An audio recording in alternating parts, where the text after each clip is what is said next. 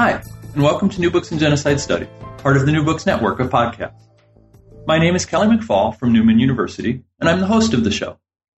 Today, I'm thrilled to welcome Ron Suney back to the podcast. Ron is William H. Sewell Jr. Distinguished University Professor of History at the University of Michigan. Last time I talked with Ron, we discussed the volume he co-edited with Fatma Muge-Gucek, titled A Question of Genocide. That volume stemmed from a decade-long collaborative investigation into the sources and course of the genocide in Armenia. Ron has now completed his own interpretive survey of the genocide, and I have to say it's excellent. The book surveys the deep history of the conflicts between the peoples of Anatolia, as well as the events and decisions that transformed that conflict into genocide during the First World War.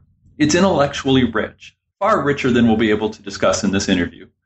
But I'm grateful to Ron for offering us the chance to begin to explore his ideas and arguments. And with that, Ron, welcome to the show, and thanks for joining us on New Books in Genocide Studies. And thank you, Kelly, for having me back again.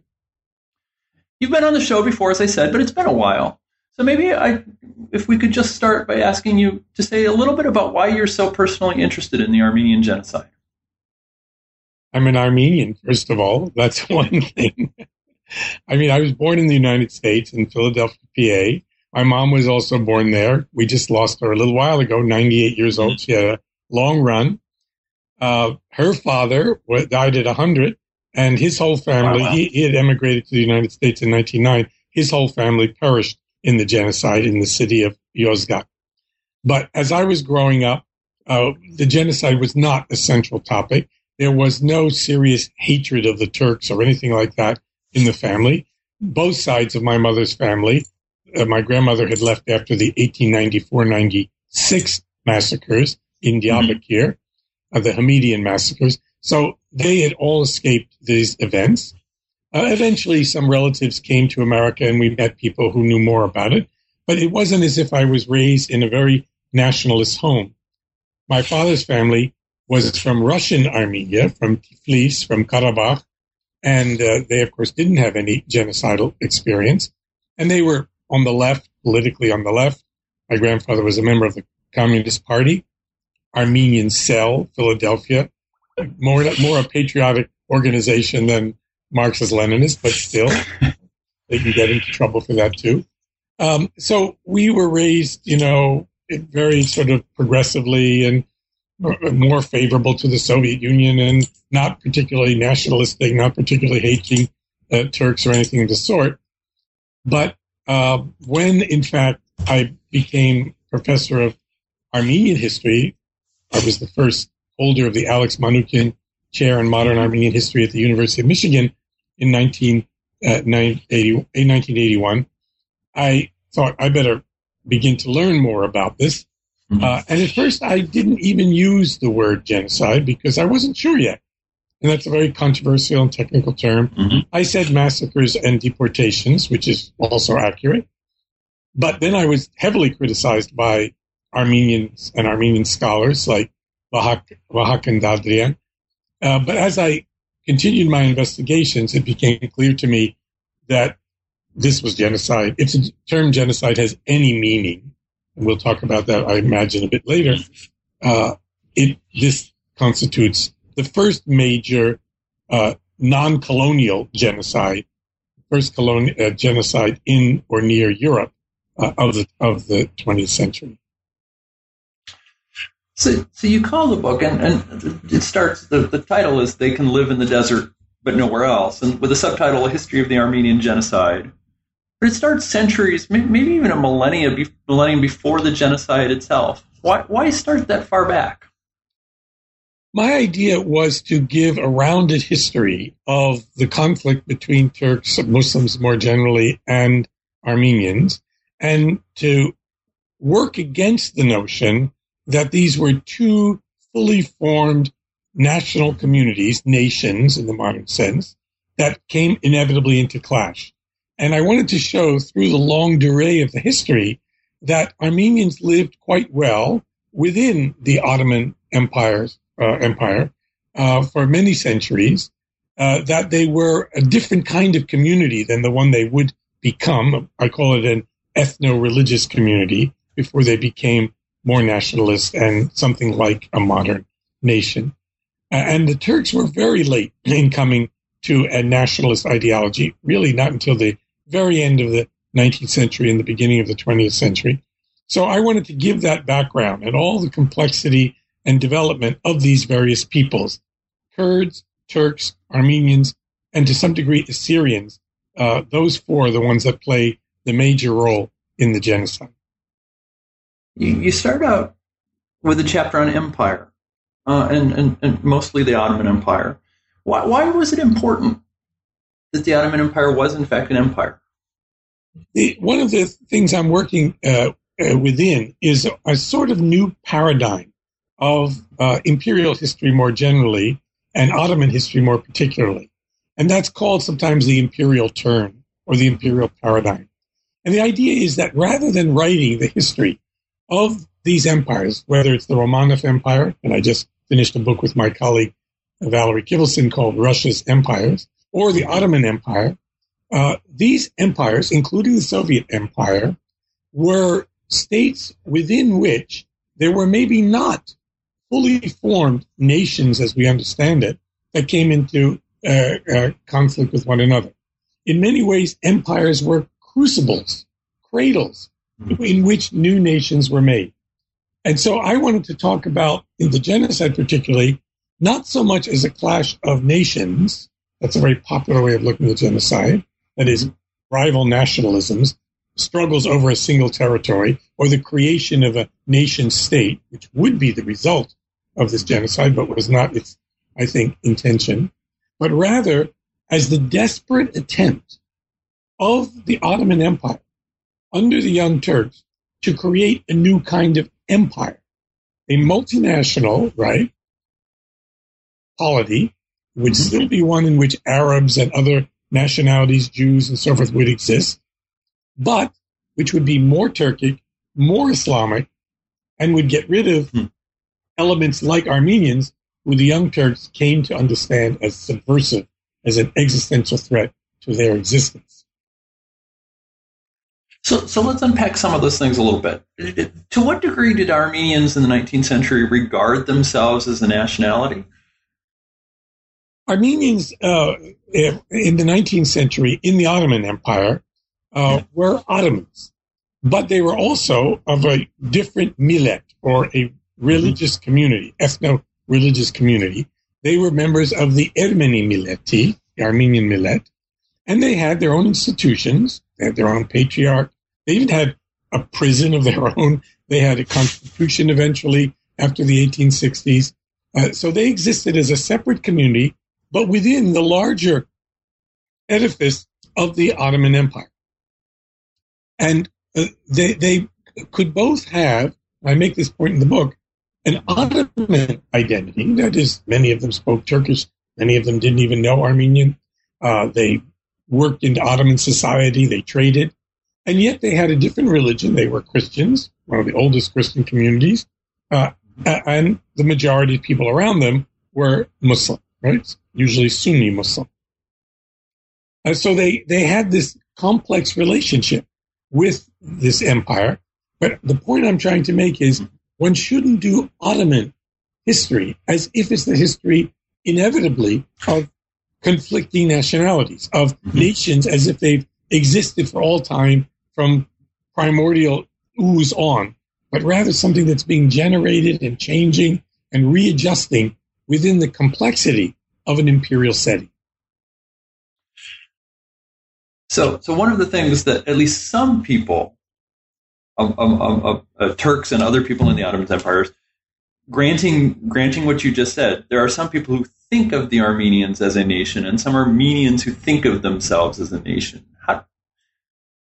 To what extent, I guess, is that perception prevalent in the 19th century as opposed to this older sense of an ethno-religious community within a broader empire of such communities? That's a good question and a complex question, right? Because what's happening in the 19th century is a shift and even a struggle among Armenians as to their identity and how much they are a religious community and how much now they are a ethnic community, right? The complexity is because Armenians, like Jews and many others, are ethno-religious. That is, there's a confluence between their language, their idea of where they came from, their own national myths, and their religion, the fact that they're Christians. But over time, in the 19th century, there's a struggle between, let's say, the older clerical elites, the church, that emphasizes the religious side, and newer secular elites, liberals, later radicals, socialists, who talk more and more about the Armenians as a nation, as an ethnic nation, right? And they've adopted these ideas of nationalism, what I call the discourse of the nation, the idea that the world is inevitably divided into different nations. It's been that for all time. And these nations ought to have not only a culture of their own, but a polity of their own, right? Modern nationalism is about the bringing together of culture and politics. Mm-hmm. And each cultural or linguistic group ought to have some political manifestation, whether it be autonomy or an independent state. That idea is growing among Armenians, but it's not an idea that seizes everybody. It's not an idea that comes with mother's milk. It's something, indeed, that has to be taught to people. And the Armenian radicals, the intellectuals, tried to do that over time. So you find more and more Armenians as you get to the 20th century who are thinking in these more national or nationalistic terms. But it's still complex, it's still evolving, and it doesn't eliminate their own identity with the empire, the land, the country, the state in which they live. So two follow-ons. One is, how is that increasing sense of nationality perceived by other Armenians who still see themselves as in an older role in the Ottoman Empire? In fact, many Armenians would have a number of different identities. Let's say Armenian peasant or a craftsman out in eastern Anatolia, in what was historic Armenia, right? Those people would identify maybe with their locality, and Armenians have a very strong sense of where they came from. They always talk about being from Aintab or from Marash. Yes, Vanetsiem. I am from Van. So that was an important identity. With their profession, their very name, in fact, is usually comes from their family name, from a Turkish name for a profession. Kazanji, Kazanjan, a pot maker. Tasjan, someone who works with stone, a mason, or something like that. Terzian, from Terzi, the Turkish word for tailor. All of those things. Most Armenians don't even realize that they're carrying Turkish around with them, but that's the fact. So there are many different identities that conflict with one another, and religion is part of it. And by the way, people in their daily lives don't live their ethnicity all the time. They're not always thinking, I'm Armenian, he's Kurdish, or whatever. That's the milk seller over there, and I hope he brings me fresh milk. So I'm trying to play down the salience of a nationalist sense of nationality, which has so pervaded our history, Kelly, as you must be aware, so that we tell history as if it's nationalist stories, rather than seeing them in this more complex way, and in this case, an imperial story. Mm-hmm. The flip side of that, of course, is the set of identities available to those people in the Ottoman Empire. So maybe you could say something a little bit about what stresses the Ottoman Empire is undergoing in the 19th century, and what kinds of identities Ottomans see as available and productive for them. The Ottoman Empire was, of course, known in the West as the sick man of Europe. It was constantly in trouble, though, by the way, it lasted hundreds and hundreds of years. So they must have been doing something right. And they only collapse in war when they're defeated in war, a war, World War I, which they foolishly entered and didn't need to enter. So that's a problem. But in the 19th century, they were in enough economic, political trouble. They were losing pieces of their empire to relatively ambitious and greedy European imperial states, right, over time, and to nationalist elites and movements in the Balkans and Greece and Serbia and elsewhere, that they were troubled. that they had to think about what can we do to strengthen ourselves in this very vicious international competition between the great powers. And so they engaged in a number of efforts to reform themselves in one way or another, to, you might say, modernize the empire. Most notably, in the middle of the century, from roughly the 1830s to the 1870s, they engaged in a reform program called Tanzimat, which is sort of like perestroika, sort of reform. And that idea was to make all of the subjects of the empire sort of equal, regardless of their ethnicity or their religion. And that worked out for a while. There were reforms, some of them imposed by the West, etc. But by the time Abdul Hamid II came to power in 1876, Abdul Hamid, the famous Bloody Sultan, he developed a new idea of modernizing the empire, which was greater centralization of power and an alliance between the major Muslim peoples, namely the Turks and the Kurds.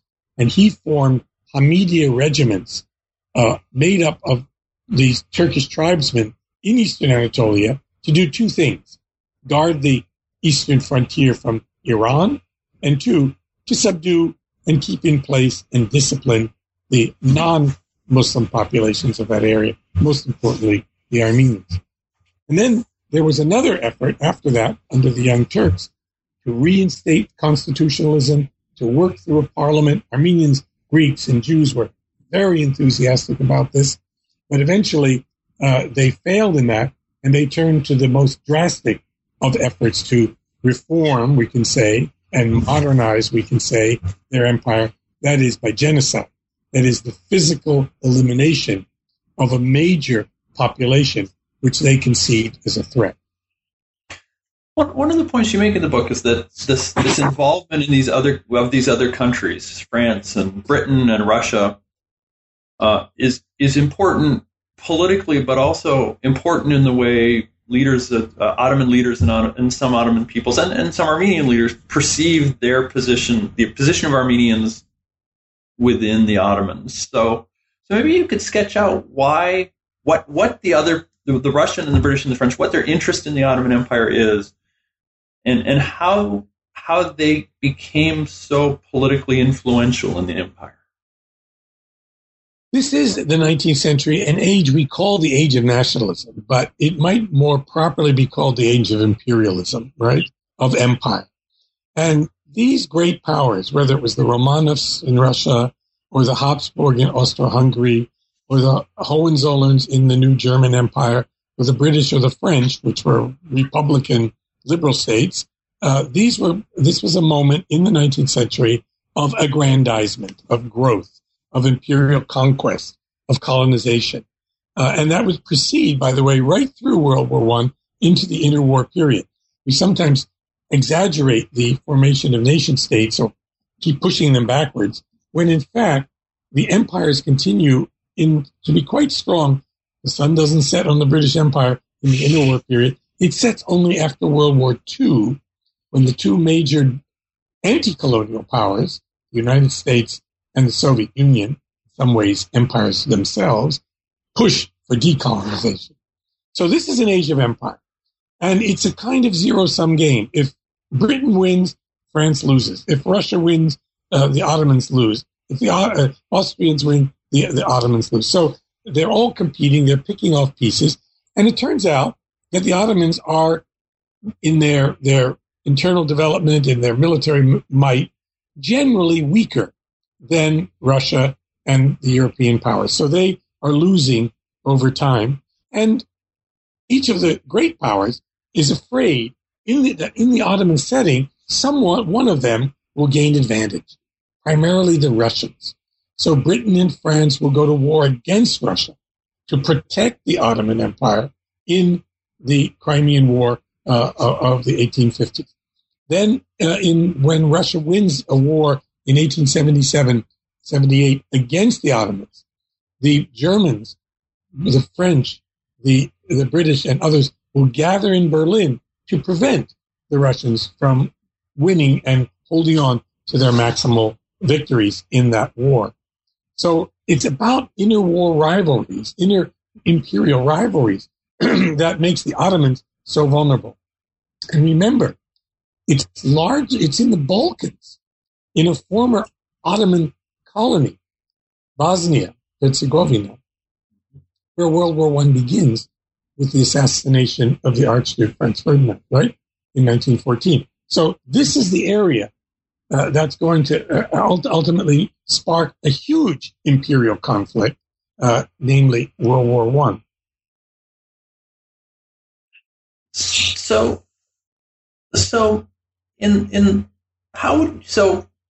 how would you characterize then, as kind of a bridge from this deep history to the more immediate past of the genocide, how would you characterize the relationships between the Ottoman Empire and Armenians in the 1880s, 1890s, early 1900s? That's a very important question. So Armenians before Abdulhamid II were known as the Millet Isadika, or the faithful Millet, the loyal Millet. They, unlike the Greeks or the Serbs or the Bulgarians, were not revolting against the Ottoman Empire, right? But then things change in the late 1870s.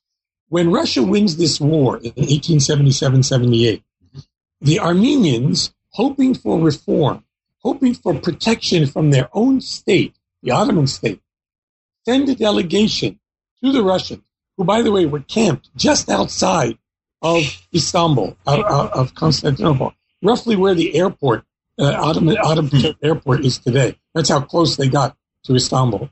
And they petition them, please, give us some reforms as well. Protect us, force our government to make changes to protect us against the predations of the Kurds and others who are stealing and raping Armenian women, taking our cattle, taking our land, etc. And the Russians agreed.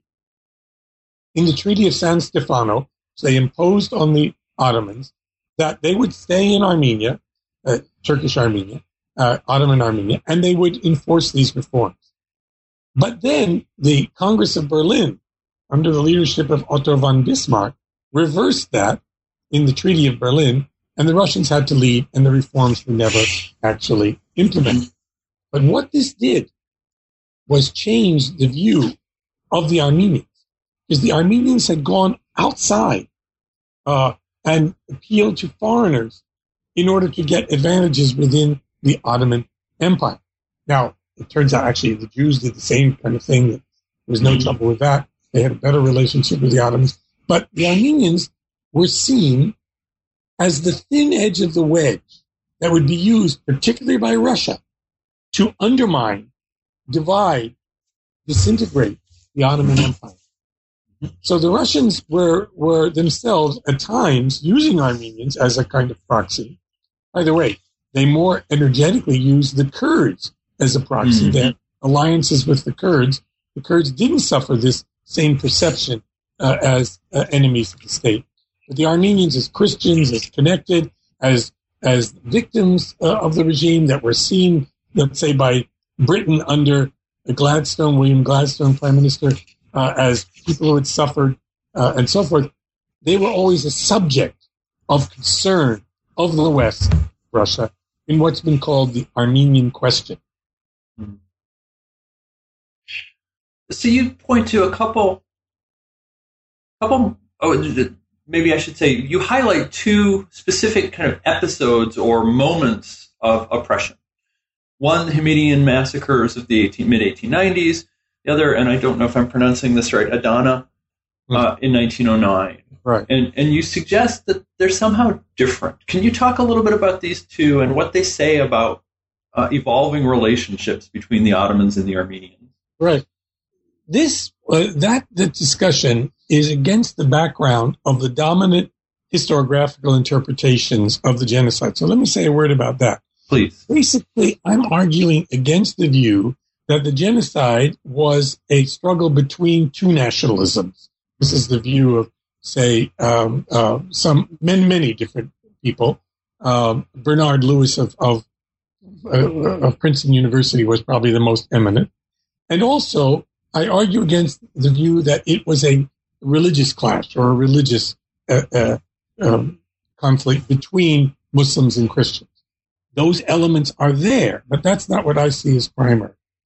One of the ways in which people have talked about the genocide is of some essential, deep Turkish or Islamic characteristic of antagonism toward Christians and willingness to use violence.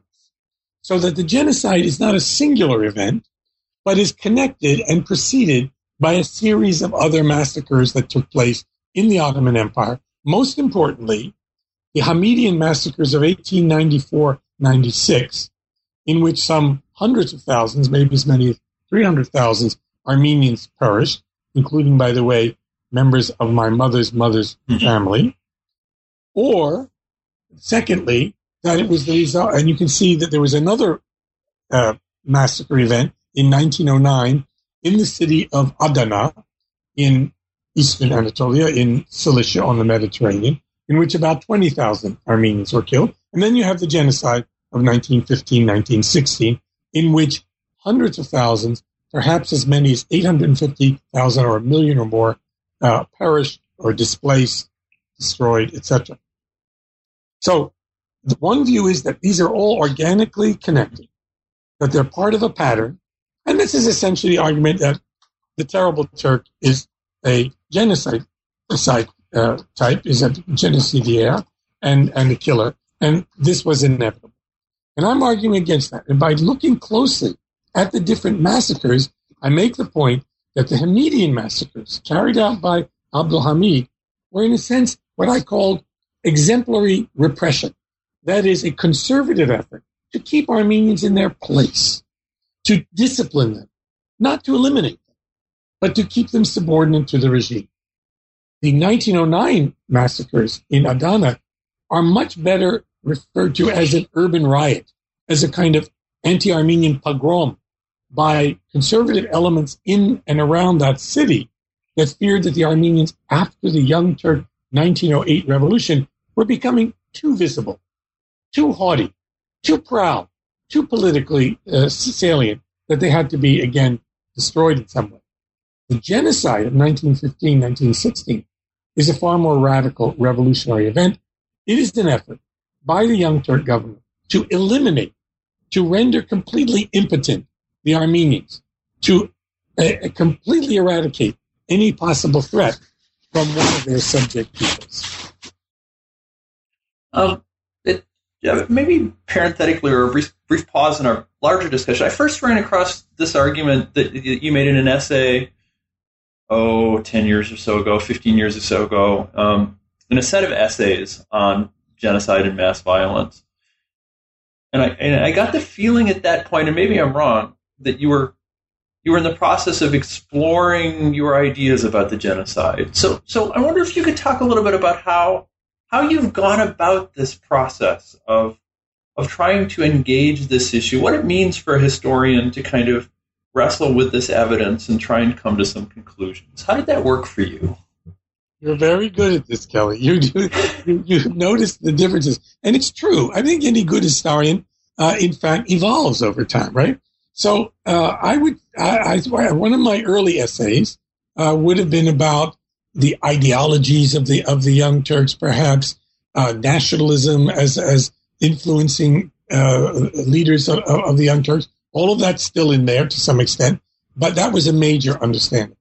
Then I would say, as someone who sort of thinks of himself on the left, heavily influenced by Marxism, etc., I was very interested in social historical explanations, the social ecology and environment of Eastern Anatolia. That's still in there. There were land conflicts. There were the problems between settled Armenians and nomadic Kurds and Turkish townspeople, etc. So that would be another element that would help to exacerbate and increase tensions in the area. But then I for 10 years or 11 years, I was a political scientist. I moved from the University of Michigan to the University of Chicago. It was a wonderful adventure. I was asked to be in the political science department because they were very interested in ethnic conflict, in questions of nationalism in the Soviet Union. I'm basically a Soviet historian, right? and I deal with nationality and ethnic conflict and things like that. And so I go there, and I'm confronted by the dominant paradigm, at least at that time, maybe still, in political science, of rational choice theory. Mm-hmm. That is, human beings are basically motivated by a search for the maximum utility. That is, to realize their preferences and get the most out of things. That is, some kind of economic argument, or maybe it's about power, but it's maximizing your utilities, right? And you act rationally toward these goals. And I thought, as a historian, there I am in a political science department, a rather eclectic and wonderfully rich one, that this seemed a rather desiccated view of human motivation. Of course, people are rational under certain circumstances, but they're also driven, and I don't mean that they're irrational in this way, they're driven by emotions as well. And that indeed, when I started to read more and more at Chicago about psychology and neuropsychology, I came to the understanding that emotions and rationality work together. They're not antipodes. They're not opposed to each other. That there's no rationality without the preference that you desire, your goal. And it could be ambition, it could be greed, it could be whatever, but there's something you want. And it could be long life or so forth. So when you get into the realm of desires, of wants, you're already talking about things that are emotionally inflected. And so in this book, and in my last works on the genocide, I've come up with this notion that I needed to explore the mentality of the people who committed the genocide. They're the ones who decided. And you could do a completely strategic, rational argument. Armenians are a threat. We get rid of the threat. We save the state. National security. A very potent argument. Americans make it all the time. We use drones. We bomb countries. We, profligately invade places, all in the name of national security. But I thought, there's something else here. Why were Armenians perceived as an existential threat? Why did it move from the loyal millet to the existential threat? And there you needed to, when you investigate the mentality of the Young Turk leadership of Enver and Talat and the small groups of people in the Committee of Union of Progress who made the decisions to take this extraordinary act and carry out this policy ruthlessly, you needed to bring in their affective disposition. That's what I called it. Their affective disposition. That is, the emotional environment in which they both understood the world, constructed themselves, and constructed the Armenians as an existential threat. And upon that understanding, within that disposition, it became rational, indeed essential, to murder hundreds of thousands of people. And so that's how I moved from more environmental, ideological, social, historical understandings, all of which are part of it, because all of them feed in, as does the international situation that we spoke about earlier, into the creation of this affective disposition. But people do not, it seems to me, simply act or are simply motivated by structural conditions. They are, let's say, poverty or a sense of danger or whatever. It's how they give meaning, how they understand, and how they feel about things.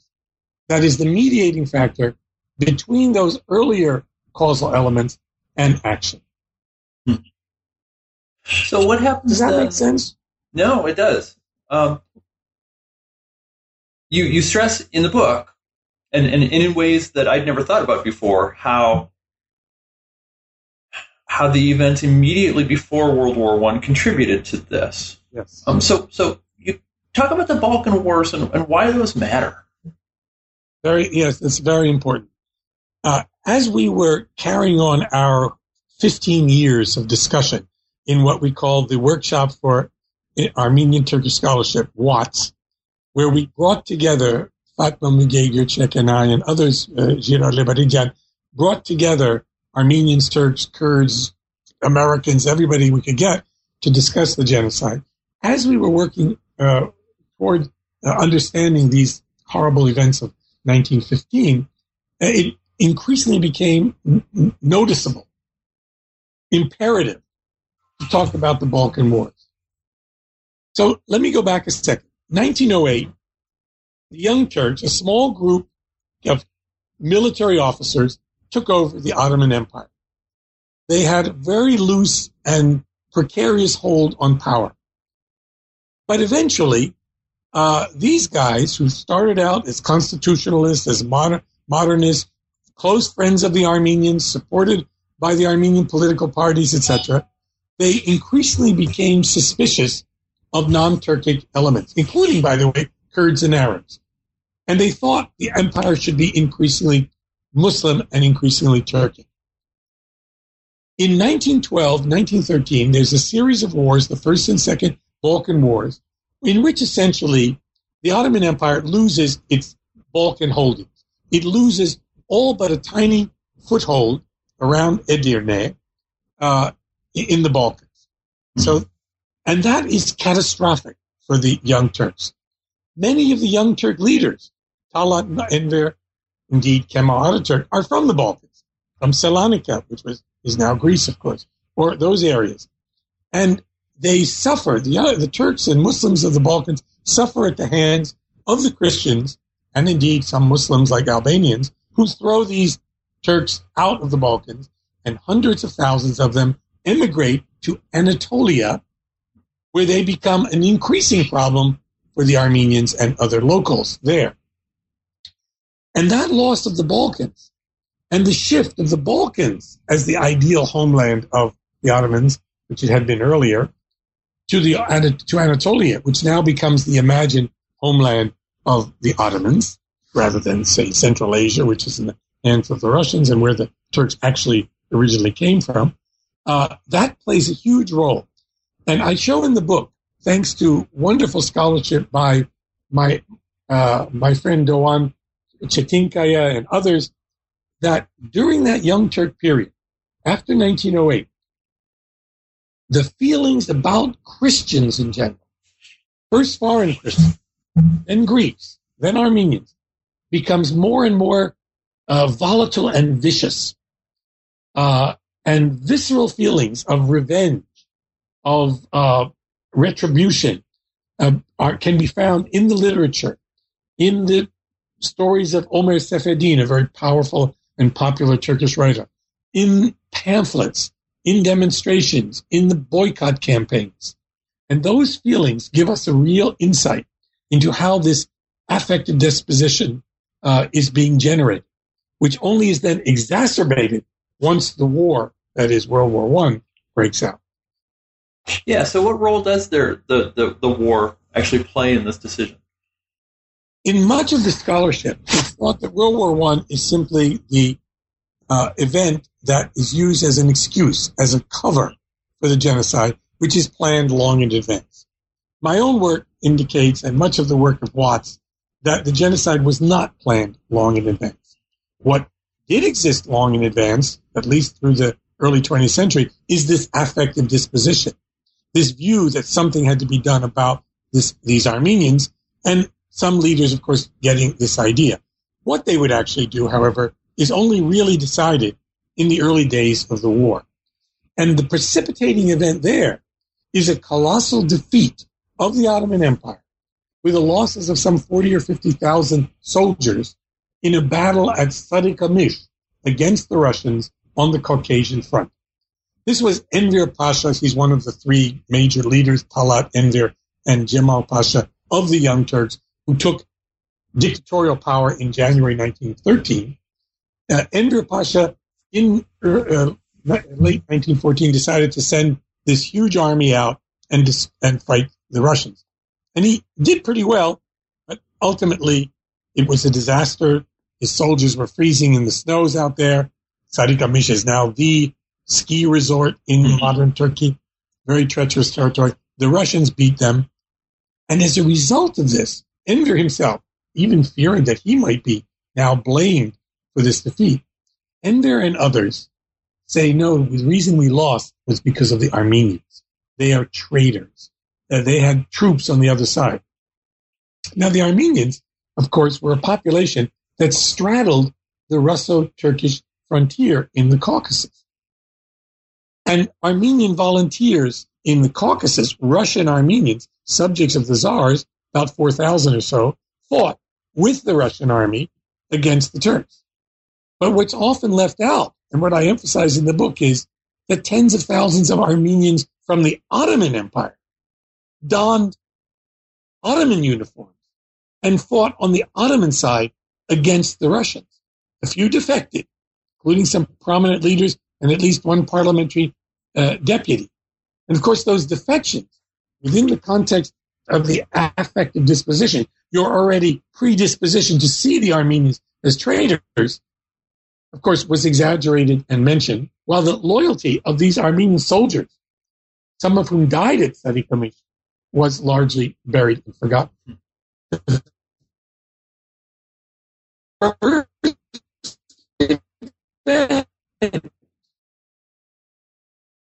In what I would call the genocide, besides some earlier massacres and back and forth between Russians and Turks and Persians, etc., the first event of the genocide is the disarming of Armenian soldiers, the removal of their uniforms. They're turning them into labor battalions, amele tabulata in Turkish, and forcing them to work on the railroads, etc., and in the back, and eventually murdering them. Thus, as I say in the book, removing the muscle of the Armenian community. I could go on, because stage two, of course, yeah, go ahead. That they begin then, after this killing of many of the soldiers, they begin to remove those who are left in the towns. First men, they usually take them outside of the city and they chop them to pieces or shoot them or push them off cliffs into the rivers or whatever. And then they have a more less resistant population of older people, children and women, who they send off in caravans, basically death marches, through Anatolia, presumably to end up, as many of them do, in the deserts of Syria. They're going to end up in Deir Zor, in Raqqa. These terms should be familiar to us all now. These are the headquarters of ISIS. That's where they went. And then there, they were also massacred as well. While these events are occurring, while these massacres, killings, and deportations are taking place, in some few places, 3 or 4, Musadag, in the city of Van, Urfa, Shabin, Karisa, and so forth, a few of them, there are rebellions or resistances to the massacres. The most important is in April 1915 in Van, in the city of Van. But Van is a city which had either a majority or a plurality of Armenians. It was a very important city at the time, way in the east of Turkey, almost near the Iranian border.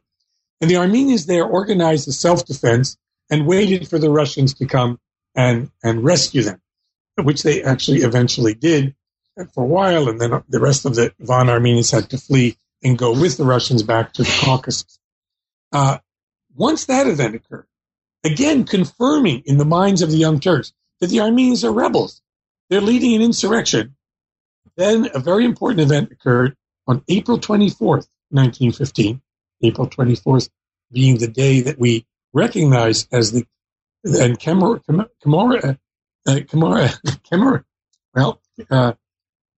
commemorate as the day of the genocide. On April 24th, they arrested several hundred Armenian intellectuals, politicians, parliament deputies, journalists, etc.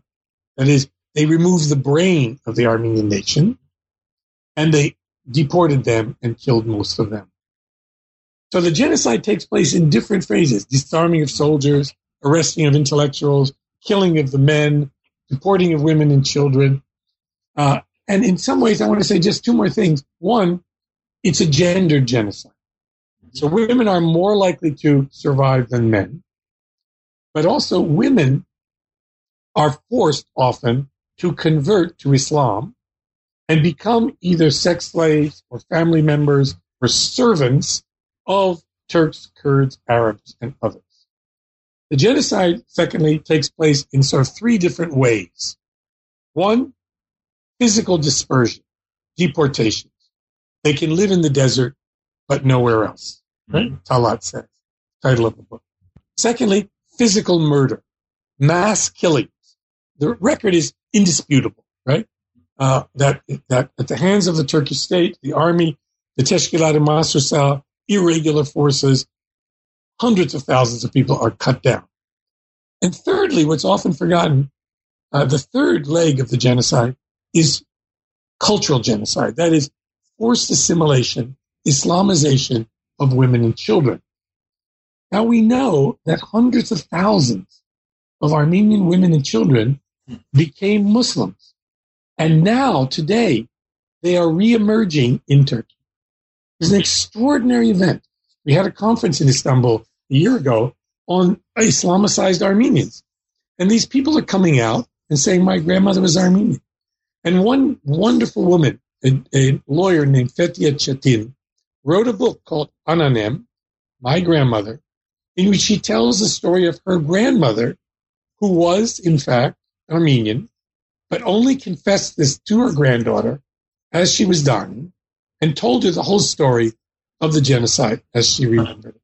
That book became a bestseller in Turkey, and now these more and more people, Alevis, Muslims, Kurds, Turks, are coming out and saying, yes, we're proud we had this background, and we were, in fact, we are Armenian. Well, you mentioned several people who were involved in making the decision about to conduct the genocide. And that's generally the impression I get from your book, is that it's a relatively small group of central leaders who are propelling policy forward. So I guess it's a two-part question. Number one, is that correct? And number two, how much difficulty did they get it with people in the middle and lower levels actually going along with those decisions? Another good question, Kelly. Very good. Yes. I have been criticized sometimes by saying that this is a top-down event, that it's largely the elite. But more and more, maybe it was my political science decade or something, I'm convinced politics takes place upstairs. It takes place largely at the elite. And then occasionally, in some events, like revolutions, ordinary people also get involved, or maybe election campaigns at some level after some important decisions are taken at the top, etc. Hope that doesn't sound too cynical. But the decisions, the ultimate decisions, were made at the top for the reasons I think I've outlined. But then the point is, can they get people to follow? And of course, that affective disposition, that view of Armenians, was also available more generally in the population. Now, we have many instances of what you could call good Turks and good Kurds and good Arabs who refused to go along, who refused to carry out the killings, or who protected and hid Armenians, Assyrians, and other victims. So it wasn't spread that badly. But you could take a case like the city of Diyarbakir, which is now, the de facto capital of Turkish Kurdistan. You could take a city like Diyarbakir, and you could see that there, the local vali, the local governor, instigated, carried out, ruthlessly initiated and maintained the killings in that particular place. So he himself a Circassian or a Cherkess, got Cherkess or Circassian elements to work with him in that killing. So sometimes there would be resistance. And there were people who thought killing Armenians like this is, against Islam. And this isn't where Islam is a religion of peace. And Armenians are recognized as people of the book. They're not to be murdered. And others took a more kind of jihadist position and, in fact, carried out a kind of religious warfare or ethno-national warfare against their victims. Well, most people, if they've read any primary source, they've read Ambassador Morgenthau's book. You have a nice little discussion of that. Could you talk a little bit about him and what he tried to do and who he was? Well, I'm pro Morgenthau. I know there's some more criticism of him. I tried to be balanced about my treatment of the book. There are several things that can be said. One, the book is a valuable, invaluable document. Morgenthau himself of Jewish faith, was appointed ambassador to Constantinople by Woodrow Wilson. This was sort of the Jewish post at the time. At first, Morgenthau didn't want to take it, but he eventually did. And so he was there as the genocide is taking place. And he reports very accurately back to the State Department in cables, in letters, etc., what's going on. And many of those cables then become part of the book, Ambassador Morgenthau's Diary. So it's an invaluable source. Secondly, it is the template for much of the work that's gone after. The book was so important that it set the parameters of what we understand. And it's powerful in that way. But thirdly, I also try to show that it is a book written during World War I, at a time when America was entering the war against Germany, that's heavily inflected also by anti-German propaganda. So that it's a book of its own time. And a good historian has to read through it and take what's valuable and understand that there are also, contemporary prejudices and political necessities that also play a role. That doesn't invalidate what's true about the book. It just says it has to be used in a more sensitive and critical way. He overemphasizes the role of the Germans and Ambassador Wangenheim. But otherwise, what he's actually telling is there. If you don't want to read the book, go to the archives, go to the Library of Congress, look at his archive, go to the State Department. It's all there. It's all been published. The most damaging source are these archival documents. I should mention at this point the German archival documents, which have been published. They're available now in English. Germany was, after all, an ally of the Young Turks and of the Ottomans at that moment, and they were writing about the genocide and what was taking place. So we have those documents. If anybody wants to read it, anyone has doubts about genocide, they're available, easily available. So what are the big open questions left about this? I think there's, as with the Judaicide of the Nazis, as with the Holocaust itself, there's no ultimate smoking gun. That is, there's no written order that says, kill all the Armenians or something like that. Of course, you don't really need that. There's so much evidence. There are so many cables. There's Talat's own bookkeeping of how many Armenians have been killed here, how many have been killed there. By the way, published in modern Turkish in Turkey, available to anyone who really wants to read it. These kinds of things. It's mentioned in the book. The kinds of work that Taner Akçam has done and others on these documents. Raymond Kevorkian's big book. There's the scale, the outlines, the details of the genocide. We have that.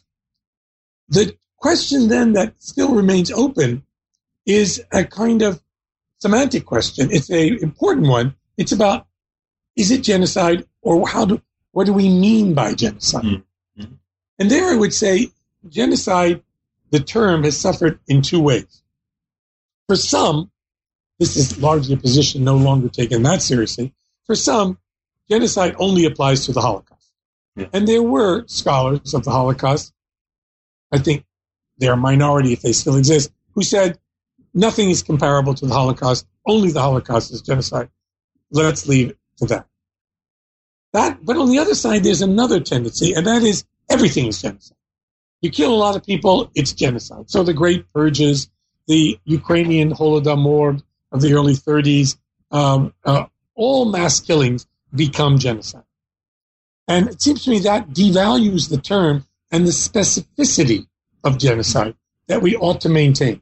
Now, you're a scholar of genocide and you're interviewing a lot of people. You're going to find all these different views. My own view is, let's look at the definition we have, imperfect as it is, from the United Nations Convention on Genocide. And there, genocide is largely what you might call ethnocide. It is the deliberate killing of an ethno-religious group or an ethnic, religious, cultural group, a people. So I say in the book, genocide is not the killing of people, it is the killing of a people. And the other problem with that definition, of course, in the UN thing, is that it says in whole or in part.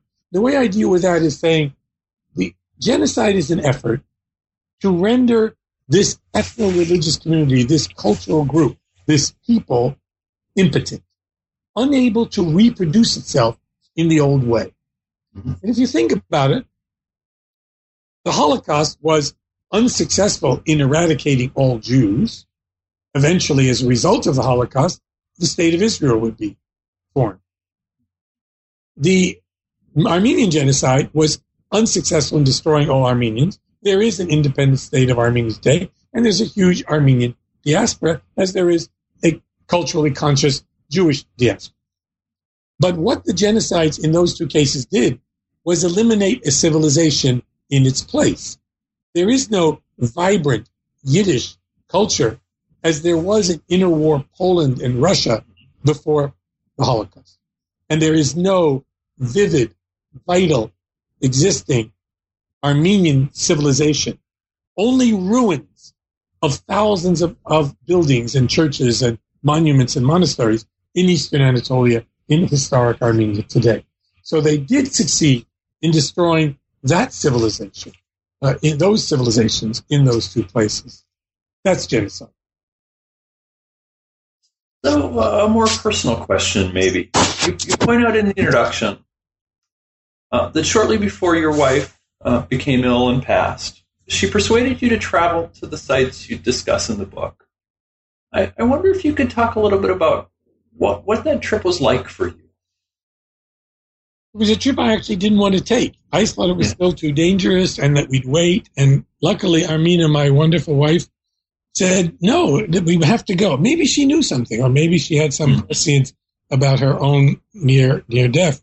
And so we went. And we went with a group of this particular trip. We went with a group of architects, Armenian architects, and visited sites all along the Euphrates River. We went from Erzincan to Malatya, intervening inside, seeing places like the city of Arapir, my wife's family's from that town and so forth. And so we visited these different places, and it was quite extraordinary. And later we made a second trip with Armina.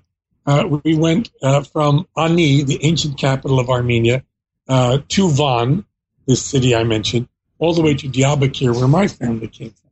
Mm-hmm. And those trips were extraordinary and important, and gave us a sense, two important things. One, that there really was an Armenia out there. It's now in ruins. And secondly, that Armenia has become Kurdistan, and that the effects of the genocide are still real. What the Turks did to the Armenians created not a completely homogeneous Turkish nation state, but a state in which a large minority, 15 million people probably, of Kurds now live and occupy what had been historic Armenia. And they have their own problems now with the Turkish state, which at this moment, as we're talking, are surrounding certain Kurdish cities, shooting people, carrying on a war which in America is largely unnoticed. Because Turkey is our ally, we need their base, etc. This is a horrible event. The Kurds themselves, the other thing I learned was, Kurds from Kars in the north to Diyarbakir in the south, all now recognize the genocide. They tell you, we know it happened. We know our ancestors did it. Some say even, maybe this is why we're now suffering, because of what we did to the Armenians. That's a new discourse.